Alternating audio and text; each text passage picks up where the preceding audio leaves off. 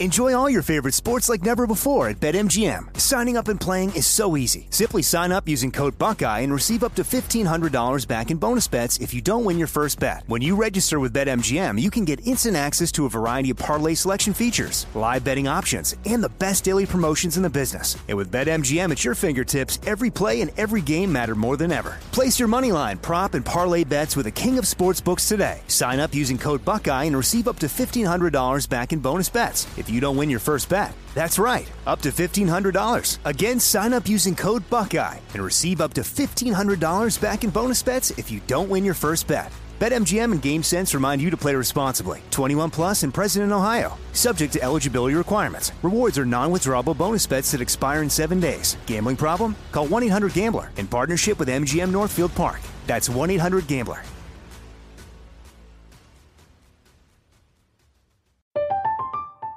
I'm Katya Adler, host of The Global Story. Over the last 25 years, I've covered conflicts in the Middle East, political and economic crises in Europe, drug cartels in Mexico.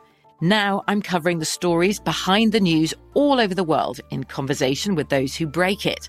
Join me Monday to Friday to find out what's happening, why, and what it all means. Follow The Global Story from the BBC wherever you listen to podcasts. What's up, this your boy Lil Duval, and check out my podcast, Conversations with Unc, on the Black Effect Podcast Network. Each and every Tuesday, Conversations with Unc podcast feature casuals and in-depth talk about ebbs and flows of life and the pursuit of happiness. Unlike my work on stage, I tap into a more serious and sensitive side to give life advice and simply offer words of encouragement, yet remind folks to never forget to laugh. Every Tuesday, listen to Conversations with Unc, hosted by Lil Duval on the Black Effect Podcast Network, iHeartRadio app, or wherever you get your podcasts. Presented by AT&T. Connecting changes everything. I'm Jack Armstrong. He's Joe Getty. We're the Armstrong and Getty Show. We cover the stories the mainstream media ignores. Stories that are important to your life and important to the world. The election, of course. The many trials of Donald Trump. Couple of wars. Gender-bending madness. Why are kids looking at so much social media?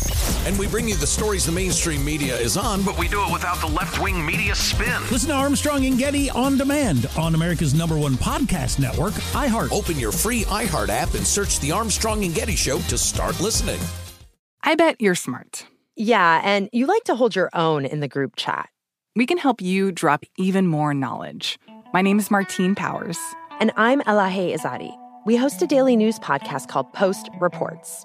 Every weekday afternoon, Post Reports takes you inside an important and interesting story with the kind of reporting that you can only get from the Washington Post.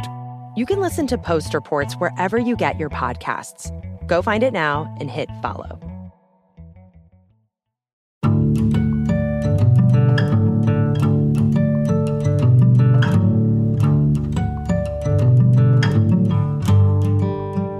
This is Lee Habib, and this is Our American Stories, and we tell stories about everything here on this show, including yours. Send them to ouramericanstories.com. They're some of our favorites, and man, they just keep coming. Up next, we have a piece from one of our regular contributors, Stephen Rosiniak. This piece was published in his local newspaper. The story is entitled Lessons from Whoville. It's about a devastating flash flood that severely damaged Stephen's church and the surprising response from the community. Stephen asked the director of music at the Packanack Community Church, Daniel Mullins, to read the story for us. Here's Daniel.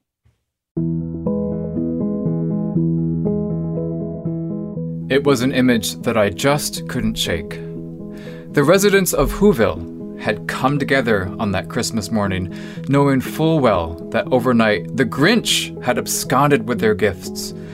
But still they gathered as a community in faith and hope and love, all the while choosing to look beyond the previous night's somber circumstances, focusing instead on the present, focusing on what needed to be done, and most importantly, focusing on everything that truly mattered. I couldn't help but notice the similarities between Dr. Seuss's imaginary morning in the book How the Grinch Stole Christmas and the real-life morning at the Packanack Community Church where just 14 hours earlier, a sudden flash flood had triggered unbelievably powerful waves of dirt-filled water containing copious amounts of mulch, leaves, and logs to come crashing through the church's downstairs windows, and likewise through the windows of the attached cooperative nursery school. It was a flood so intense and so fast-moving that within seconds it had completely destroyed the church offices, classrooms, files, and everything else in its path. The volunteers arrived that sunny Monday morning en masse.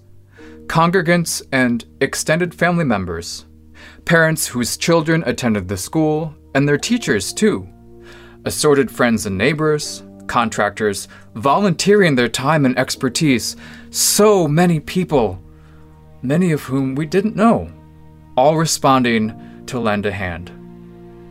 They came out that morning with buckets and mops, with boots and bleach, with cases of water and food, all wishing to help, to save the place where they'd been confirmed, or married, or attended scout meetings, where their food pantry donations helped to feed the hungry, and where their used books were given a second life with less fortunate children.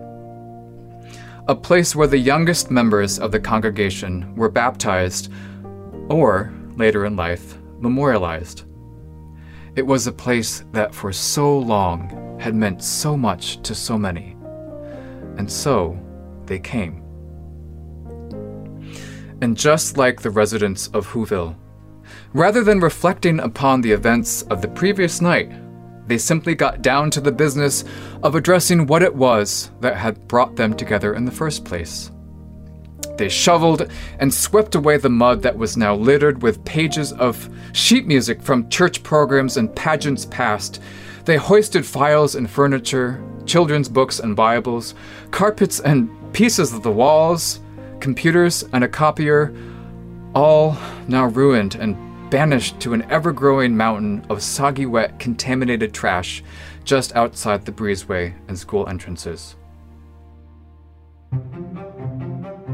But maybe, most surprisingly of all, in the school where volunteers were already engaged in the early stages of cleanup, and likewise throughout the downstairs of the formerly flooded church, there could be heard the sounds of laughter, of talking, and of teamwork. The volunteers, sweaty and mud-covered, were creating miracles by the minute, reclaiming what had been damaged and what could be salvaged, all the while acknowledging that for as bad as it was, it could have been worse. Oddly enough, and insomuch as it would have been justified, there were no tears shed that morning in the fictional village of Whoville, or likewise, that morning in the real world, in a place called the Packanack Community Church. But of course, many of us came close. Surveying the moving army of muddied volunteers in motion from just outside the building, one church elder admitted to me how much he felt like crying. But in truth, his emotions weren't the result of any damages done. Instead, he said, they had everything to do with the tremendous outpouring of love and support that the two of us, even as we stood there, were witnessing. He added that when his tears begin, as he knew they eventually would, what we were watching would be the reason. I completely understood. The work is ongoing, and that's okay. But until the restoration is complete and a sense of normalcy one day returns, I know that, at least for a while, a certain image will never be far from my thoughts. And who could have ever thought that a children's story presented in rhymed verse could have provided such a relevant message of hope for so many volunteers doing such remarkable things at my church? Lessons learned from Whoville. Imagine that. And a special thanks to Daniel Mullins, the director of music at the Packanack Community Church, for performing that piece, to Stephen Rosiniak for writing it, and to Faith for producing it. Our own faith does such great work here.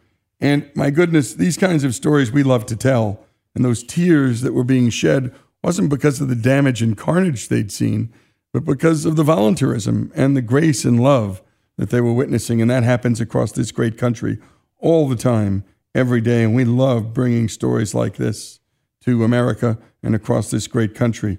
Lessons from Whoville, here on Our American Stories.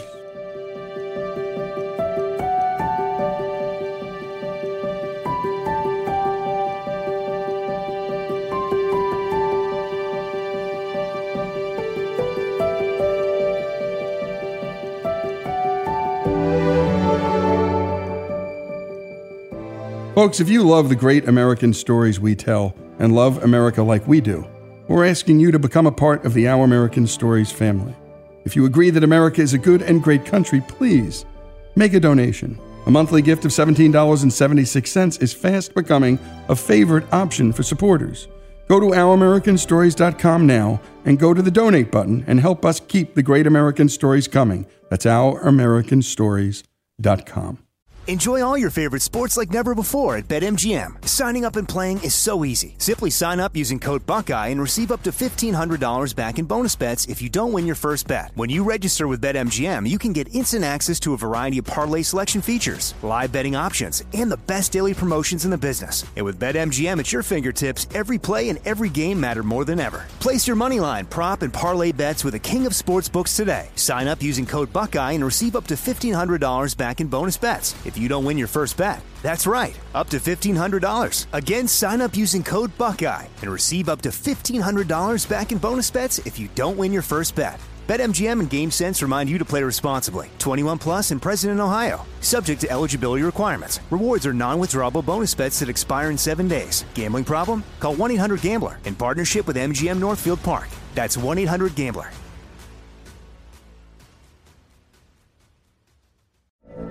From BBC Radio 4, Britain's biggest paranormal podcast is going on a road trip.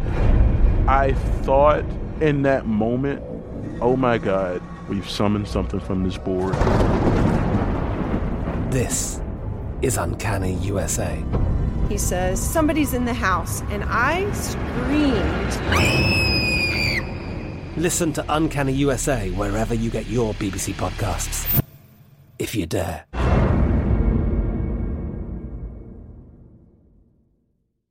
Grand Canyon University, an affordable private Christian university, is one of the largest and fastest-growing universities in the country, offering more than 270 programs online. In addition to federal grants and aid, GCU's online students received nearly $130 million in institutional scholarships in 2022.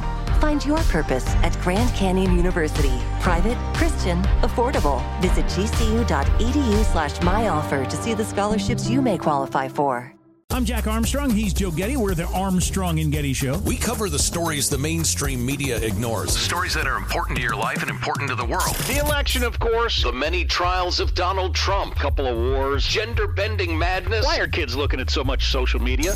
And we bring you the stories the mainstream media is on, but we do it without the left-wing media spin. Listen to Armstrong and Getty on demand on America's #1 podcast network, iHeart. Open your free iHeart app and search the Armstrong and Getty Show to start listening. The best conversations I have with my colleagues are the ones that happen when no one is looking, when we're not 100% sure yet what to write. Hopefully, having conversations like this can help you figure out your own point of view. That's kind of our job as Washington Post opinions columnists. I'm Charles Lane, Deputy Opinion Editor. And I'm Amanda Ripley, a contributing columnist. We're going to bring you into these conversations on a new podcast called Impromptu. Follow Impromptu now, wherever you listen.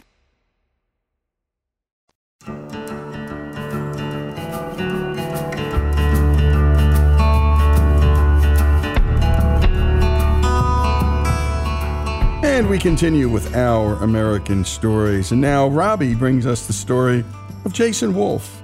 He created the first online coupon site and was the first to seriously develop software that tracked web browsing using what are known as cookies. Jason is here to bring us the story of becoming the father that he never had himself. Here's Jason.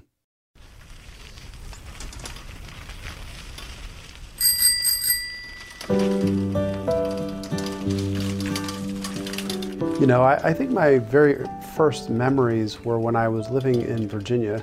My dad worked in the CIA, so we lived in a place called Reston, Virginia, which was like a new suburb of Washington, D.C. back then. I could remember having a bike and learning how to ride a bike with my dad, and I must have been maybe 3 or 4. And I remember going down this little hill that he was pushing me down and, you know, basically being scared and then being happy that I learned how to ride a bike. So, yeah, it was my earliest memory.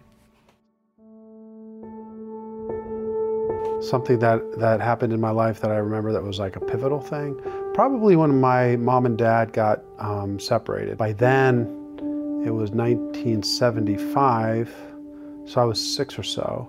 And I could remember my dad driving, he had a Volkswagen, sort of like a station wagon Volkswagen. Loaded all of us up into this Volkswagen, drove up to Connecticut. And all of us, meaning my brother and sister and I, drove us up to Connecticut and dropped us off with my grandparents, with my mom. My mom was acting strange, I didn't know what was going on. And then he left, and that was the beginning of their divorce. And shortly after that, my mom, turned out later I found out, my mom had mental illness, and so she was put into a sort of a mental institution for a couple years. So for a couple years after my dad dropped us off, my mom was, you know, going through trying to get herself back together. And yeah, that's probably the next milestone in my life. I could remember when my mother was, they were trying to get her to take her into this mental institution or whatever. She was put away for a couple of years, and they somehow couldn't get her. She was elusive. And I could remember my sister and I going to this hospital, and they were getting her there under some other guise, some other trick to get her to show up. And so she shows up, and my sister and I are sitting out there. By now I'm probably a little older, 6 or 7. And I remember they had my sister and I playing sort of games out inside this room, and I remember hearing some screaming. And I look over, and here's my mother running towards me with a straitjacket on, because they were trying to put her into a straitjacket. And that was like hugely pivotal and kind of crazy at that time. And from then, over the next course of a couple of years, I mean, we lived with grandparents. I lived with an aunt for a little bit, and then eventually moved in with an uncle. And my mom came out of the institution, tried to take us back, get back on her feet, living in sort of, you know, welfare life, not a lot of money, poor. I can remember a Christmas vividly when I was around 9 at this point, and just laying under a blanket with no heat in the house and getting a knock at the door. And at the door was, looked out the door, was a box with frozen turkey and some games for us. And, you know, we couldn't cook the turkey, we had no gas, so we had no gas to light the stove. We were the poor people. We're I called the raggies. You know, the raggies of town, the people that were real raggy and poor and stuff, that was us. And so, yeah, I remember that. And then living with an uncle, and then having to make a decision when I was about 10, whether I wanted to go to this new school that they discovered, that this nun that we were going to a church told my grandmother about down in Hershey, Pennsylvania. It was a school for, at the time it was boys school. They were just converting over to add girls. And it was in the late 70s, 79 or so. And we went down, took the test, came back, my brother and my brother didn't pass the test, I did. And they asked me, I could remember standing at my uncle's house on the second floor, and they were asking me, do you want to go to the school, or do you want to go with your aunt and uncle to go to California, because they were moving to California. And I decided to go to Milton Hershey School alone by myself, which was hugely, you know, that was a God moment. There was no real reason for me to choose to not go with my family, but I chose to not go with my family, to go down to Milton Hershey School.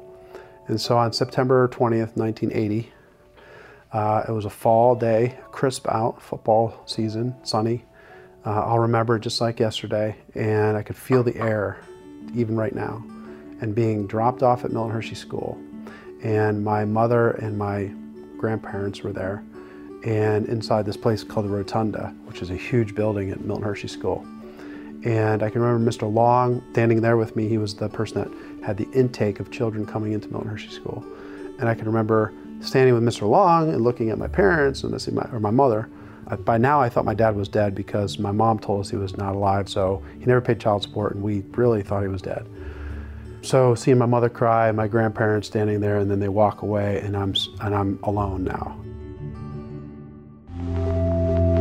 I didn't realize, but I'd be on my own for a long time thereafter. And growing up in that school, I can remember not even a few months into it, maybe crying every night, trying to put myself to sleep, and starting to try to get used to the school at the time was corporal punishment was not, it was something that happened. It just happened, right? It was part of discipline. And I can remember running away, and I remember getting paddled. I remember these things that I wasn't used to, and it was scary, and I cried, and I didn't want to be there. But I learned to adapt and to change, to figure things out. Eventually I did. And eventually I excelled. I played 3 sports, football, baseball, and wrestling. Some of them I was a captain on, some of the teams I excelled in. My grades were always good. I was in the top group of our class, probably in the top, handful of kids. And then, went on to college. But before going on to college, I remember sitting at graduation day, next pivotal moment, was just sitting there and, with a suitcase of clothes and $100 because they gave you a check at the time of $100. I think mine was less than $100 because I owed the school something for something that I did. I don't even know. And I couldn't cash the check because I didn't have a bank account. And I had a suitcase with brand new clothes, 3 pairs of socks, 10 pair of underwear, something like that, a bunch of pants, And I'm sitting there with this big suitcase of clothes, this check I can't cash. And my grandfather had a stroke, so he was on the last months of his life. My mother was always, dysfunctional. And I wasn't really sure what I was going to do, So I went up to Connecticut and I stayed with my grandmother to help her to take care of my grandfather until he died. And he passed away within a couple months. And I didn't go to college. I wasn't sure what I was going to do. And so I got involved in a lot of things that somebody who has no family, who has no direction, no male mentorship, Christ not in my life to any large measure. And so I got involved in things that were illegal. And I didn't do, I'm not proud about it, but there was a stretch in my life right there that I was kind of going down the wrong roads. And, Thankfully, Jason, after a number of setbacks, had a moment of clarity. And after years of hard work, he created the first coupon website ever. And then the first real software to use cookies to track web browsing, which he sold for roughly $22 million.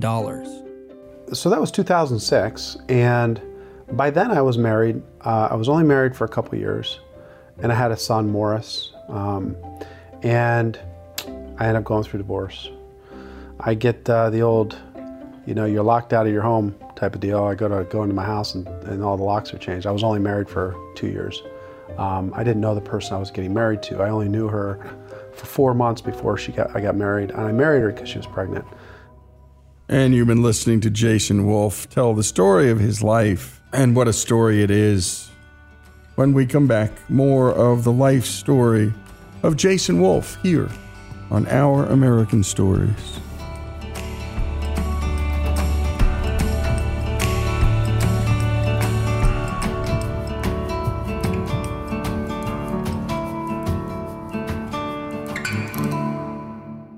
Enjoy all your favorite sports like never before at BetMGM. Signing up and playing is so easy. Simply sign up using code Buckeye and receive up to $1,500 back in bonus bets if you don't win your first bet. When you register with BetMGM, you can get instant access to a variety of parlay selection features, live betting options, and the best daily promotions in the business. And with BetMGM at your fingertips, every play and every game matter more than ever. Place your moneyline, prop, and parlay bets with the king of sportsbooks today. Sign up using code Buckeye and receive up to $1,500 back in bonus bets if you don't win your first bet. That's right, up to $1,500. Again, sign up using code Buckeye and receive up to $1,500 back in bonus bets if you don't win your first bet. BetMGM and GameSense remind you to play responsibly. 21 plus and present in Ohio. Subject to eligibility requirements. Rewards are non-withdrawable bonus bets that expire in 7 days. Gambling problem? Call 1-800-GAMBLER in partnership with MGM Northfield Park. That's 1-800-GAMBLER.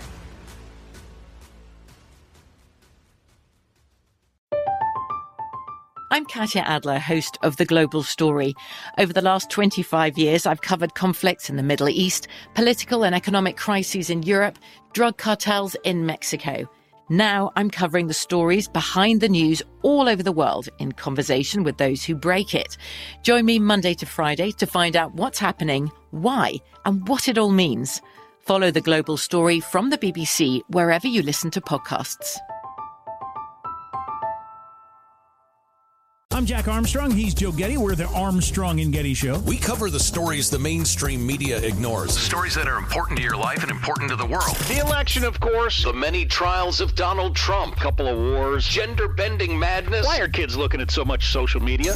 And we bring you the stories the mainstream media is on, But we do it without the left-wing media spin. Listen to Armstrong and Getty on demand on America's #1 podcast network, iHeart. Open your free iHeart app and search The Armstrong and Getty Show to start listening. If you love sports and true crime, then there's a new podcast from executive producer Dan Patrick and hosted by me, Jay Harris, that you won't want to miss. Playing Dirty: Sports Scandals. Each week, I'm squeezing the juiciest details from some of the biggest sports scandals ever. I'm talking Marcus Dixon, Olympic gymnastics, Cain Velasquez, salacious Super Bowl-level scandals.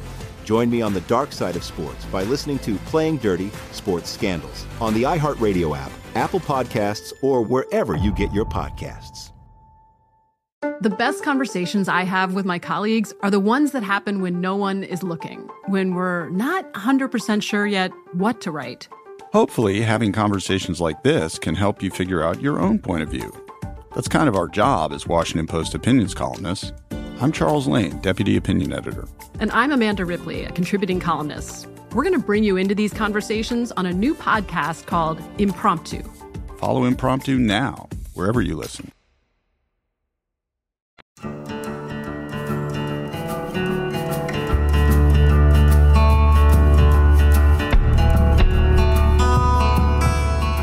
And we're back with Our American Stories and with the story of Jason Wolf. Jason's childhood was anything but easy. His mother was institutionalized, his father leaving and later dying, or at least, well, that's what young Jason was told. Down the road, Jason had a son and got married. Unfortunately, that ended after a few years, and Jason found himself in the middle of a divorce. Here's Jason to tell us the rest of the story.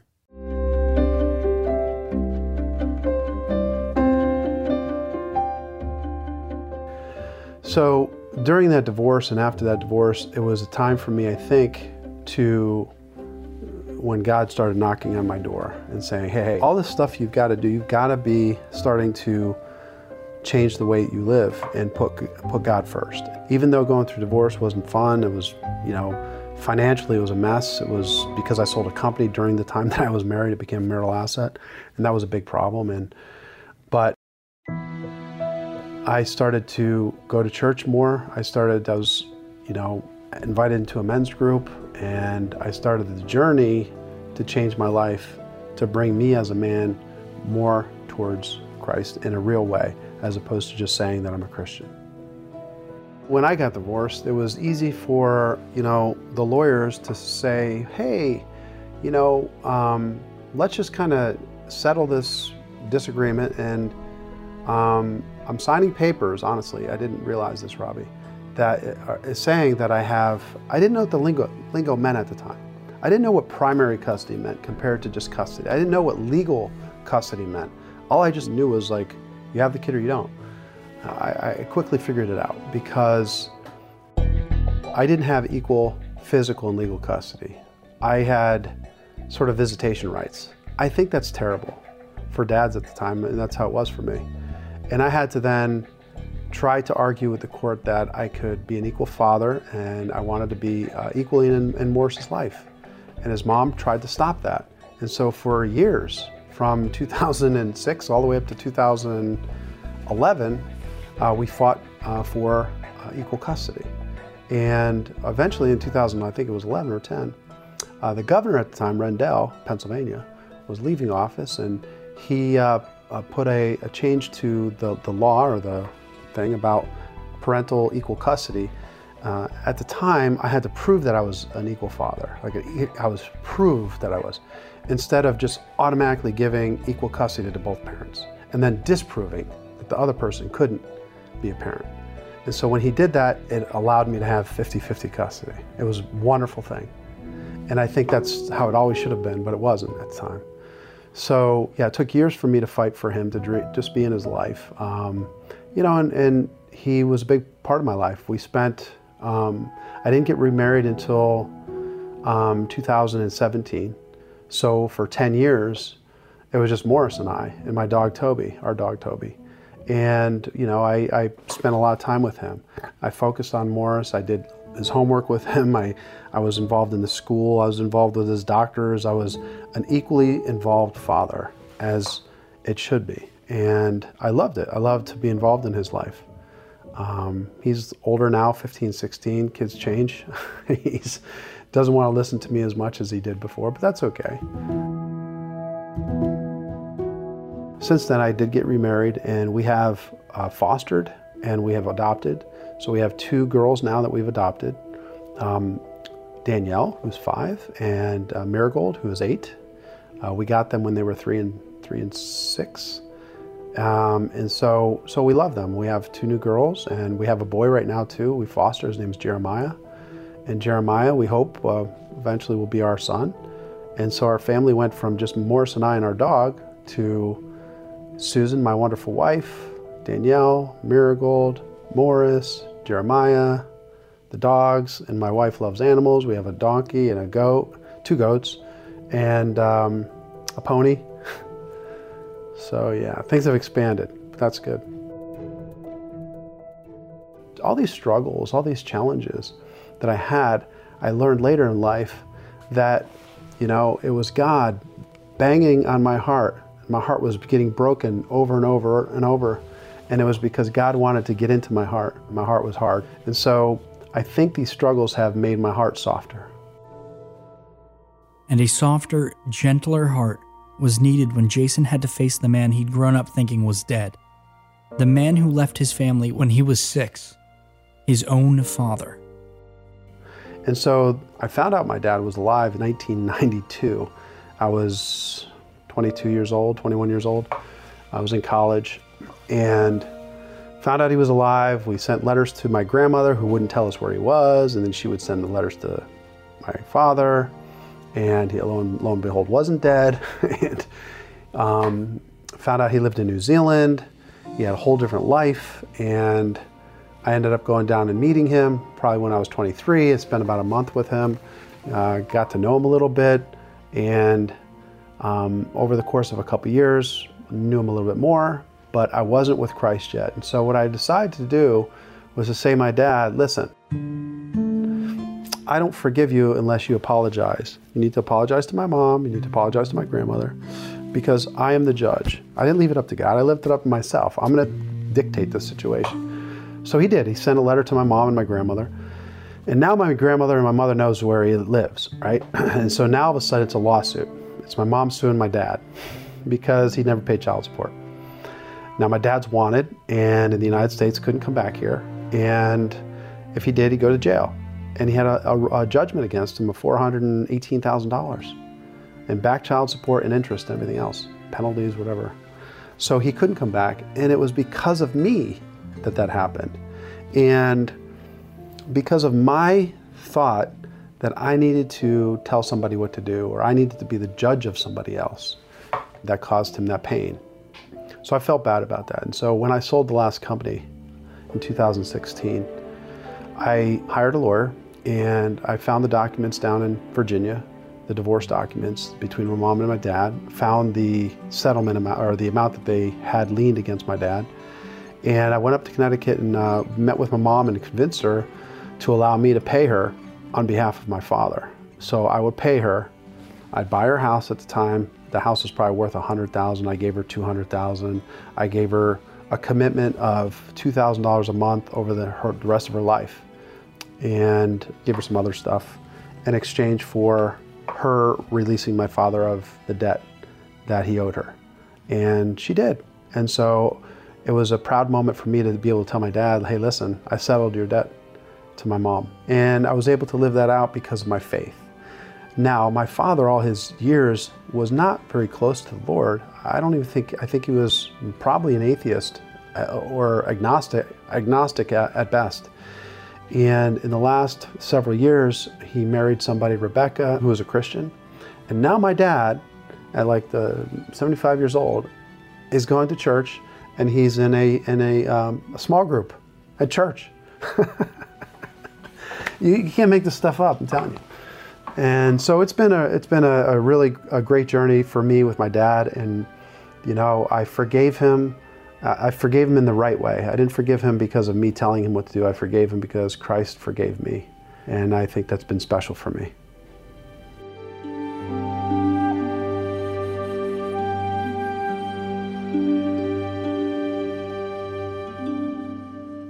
And what a remarkable piece of storytelling. Thanks to Robbie for producing the piece. And a special thanks also to Jason Wolf for sharing his story. My goodness, being abandoned by his father, the mental illness of his mother, being alone all that time, then the divorce, then the fight to get equal custody of his son. And he found his dad at the age of 22, tried to reconcile, forgave him incorrectly the first time and correctly the second. And it changed everything. The story of Jason Wolf. The story of so many men and women struggling to find peace and healing in this world, here on Our American Stories. Enjoy all your favorite sports like never before at BetMGM. Signing up and playing is so easy. Simply sign up using code Buckeye and receive up to $1,500 back in bonus bets if you don't win your first bet. When you register with BetMGM, you can get instant access to a variety of parlay selection features, live betting options, and the best daily promotions in the business. And with BetMGM at your fingertips, every play and every game matter more than ever. Place your moneyline, prop, and parlay bets with the king of sportsbooks today. Sign up using code Buckeye and receive up to $1,500 back in bonus bets if you don't win your first bet. That's right, up to $1,500. Again, sign up using code Buckeye and receive up to $1,500 back in bonus bets if you don't win your first bet. BetMGM and GameSense remind you to play responsibly. 21 plus and present in Ohio. Subject to eligibility requirements. Rewards are non-withdrawable bonus bets that expire in 7 days. Gambling problem? Call 1-800-GAMBLER in partnership with MGM Northfield Park. That's 1-800-GAMBLER.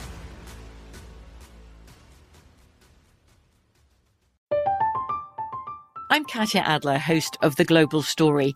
Over the last 25 years, I've covered conflicts in the Middle East, political and economic crises in Europe, drug cartels in Mexico.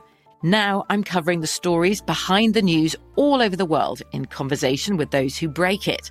Join me Monday to Friday to find out what's happening, why, and what it all means. Follow The Global Story from the BBC wherever you listen to podcasts. I'm Jack Armstrong. He's Joe Getty. We're the Armstrong and Getty Show. We cover the stories the mainstream media ignores. Stories that are important to your life and important to the world. The election, of course. The many trials of Donald Trump. Couple of wars. Gender-bending madness. Why are kids looking at so much social media? And we bring you the stories the mainstream media is on, but we do it without the left-wing media spin. Listen to Armstrong and Getty on demand on America's #1 podcast network, iHeart. Open your free iHeart app and search The Armstrong and Getty Show to start listening. If you love sports and true crime, then there's a new podcast from executive producer Dan Patrick and hosted by me, Jay Harris, that you won't want to miss. Playing Dirty: Sports Scandals. Each week, I'm squeezing the juiciest details from some of the biggest sports scandals ever. I'm talking Marcus Dixon, Olympic gymnastics, Cain Velasquez, salacious Super Bowl-level scandals. Join me on the dark side of sports by listening to Playing Dirty: Sports Scandals on the iHeartRadio app, Apple Podcasts, or wherever you get your podcasts. The best conversations I have with my colleagues are the ones that happen when no one is looking, when we're not 100% sure yet what to write. Hopefully, having conversations like this can help you figure out your own point of view. That's kind of our job as Washington Post opinions columnists. I'm Charles Lane, Deputy Opinion Editor. And I'm Amanda Ripley, a contributing columnist. We're going to bring you into these conversations on a new podcast called Impromptu. Follow Impromptu now, wherever you listen.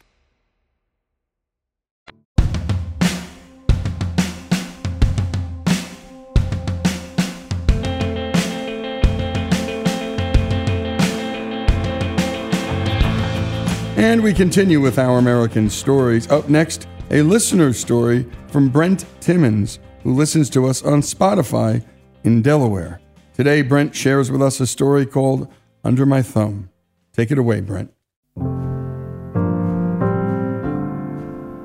35 years after I'd spent the better part of a summer in Louisville with my Uncle Bud and Aunt Tinka, we sat at her dining room table with my wife Tina. Our 4 kids played in the adjacent room. We listened to music from 1969. A black woman, Nina Simone, sang haunting songs about the mistreatment of African American women in 1960s society. Uncle Bud talked about the glory days of sitting on his front porch with Tinka and her friends in the early 70s, discussing how they were going to make the world a better place to live, a world where everyone respected the rights of everyone else. All they would need was love. We talked about Abe Lincoln's depression and how ironic it was that such a depressed man would take on such a depressing job of leading this country through a war, ironically, to attempt to save it. We talked about how he must have laid in bed at night and wept as he thought about Americans killing Americans in an effort to forge a united country. We talked about Tinka crying upon hearing the news of Kent State, learning again about Americans killing Americans in an effort to define themselves as a country. We didn't discuss the things that an 8-year-old and a 31-year-old spoke of during that summer in 1969. We had matured 36 years.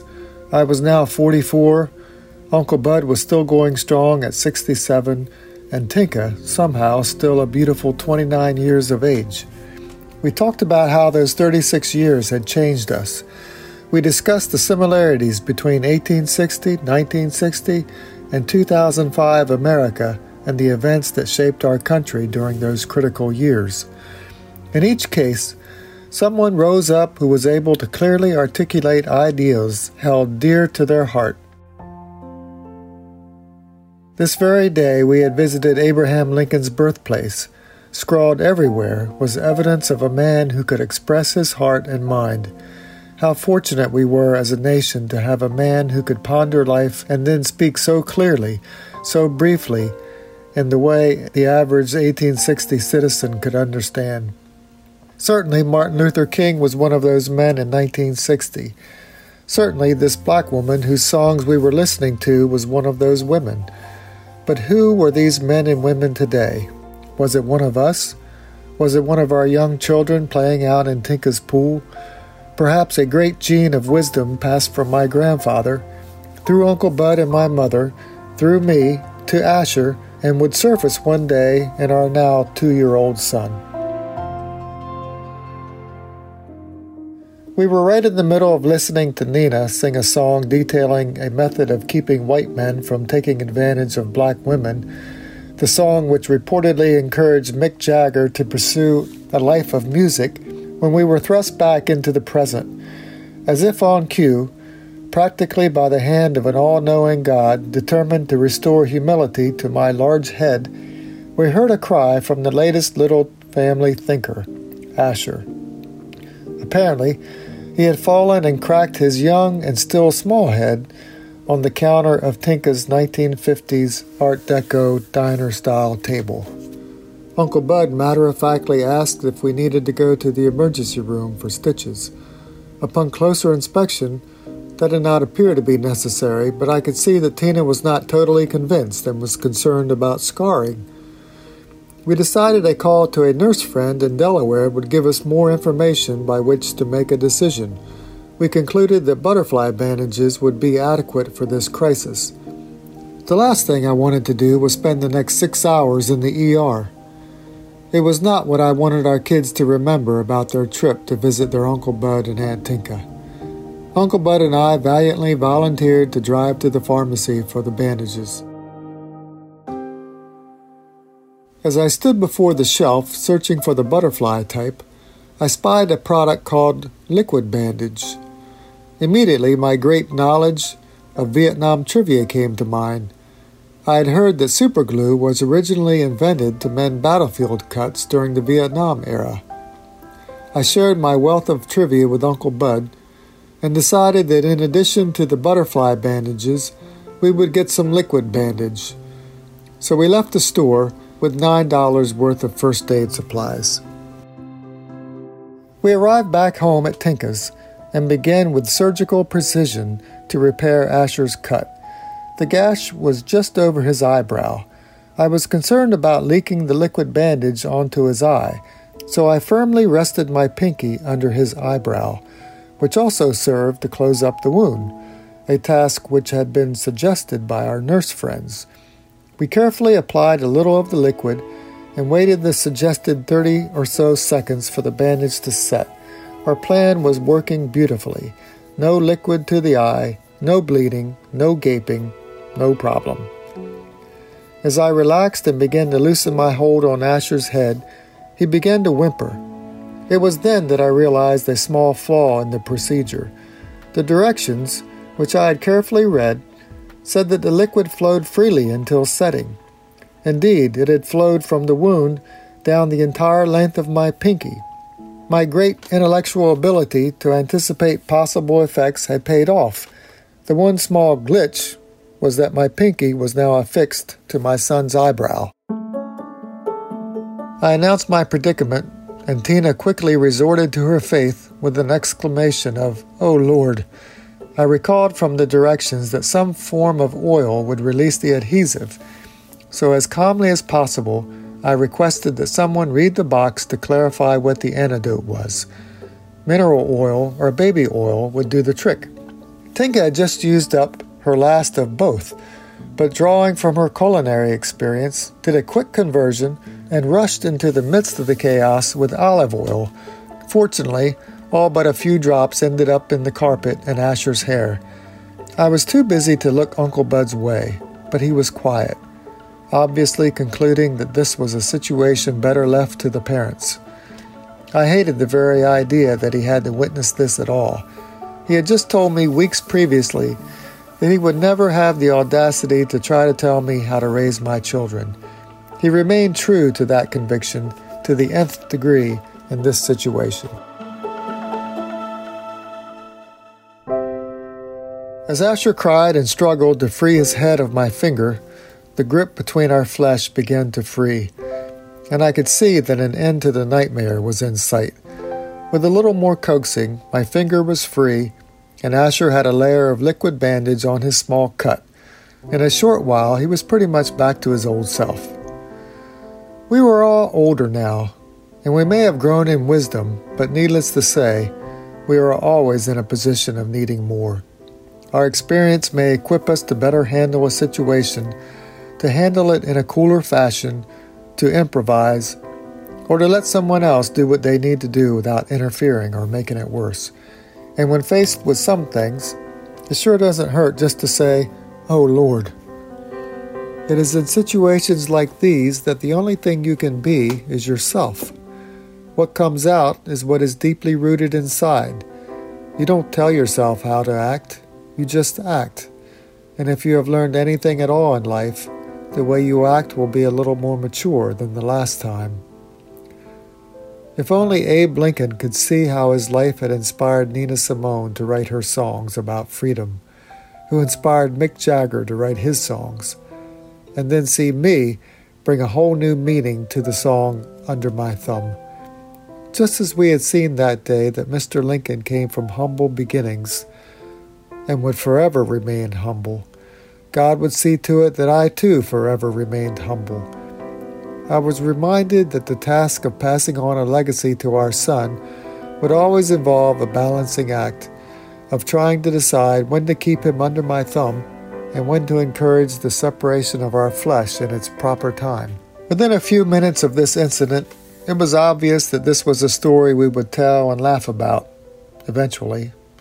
Asher would learn of his battle scar, which he would proudly display and talk about for years to come.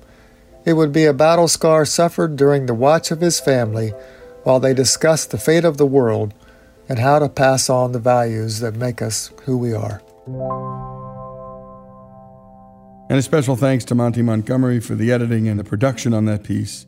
And a special thanks to Brent Timmons for his work. And he listens to us on Spotify, and he lives in the state of Delaware.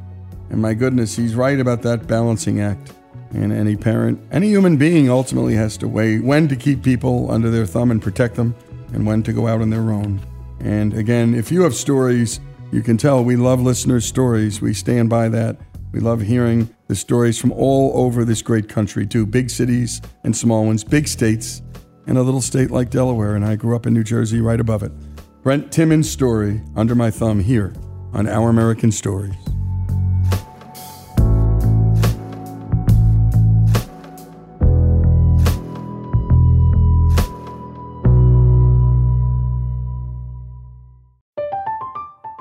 I'm Katya Adler, host of The Global Story.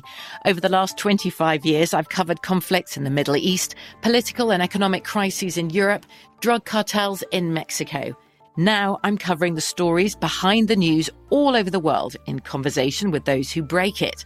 Join me Monday to Friday to find out what's happening, why, and what it all means.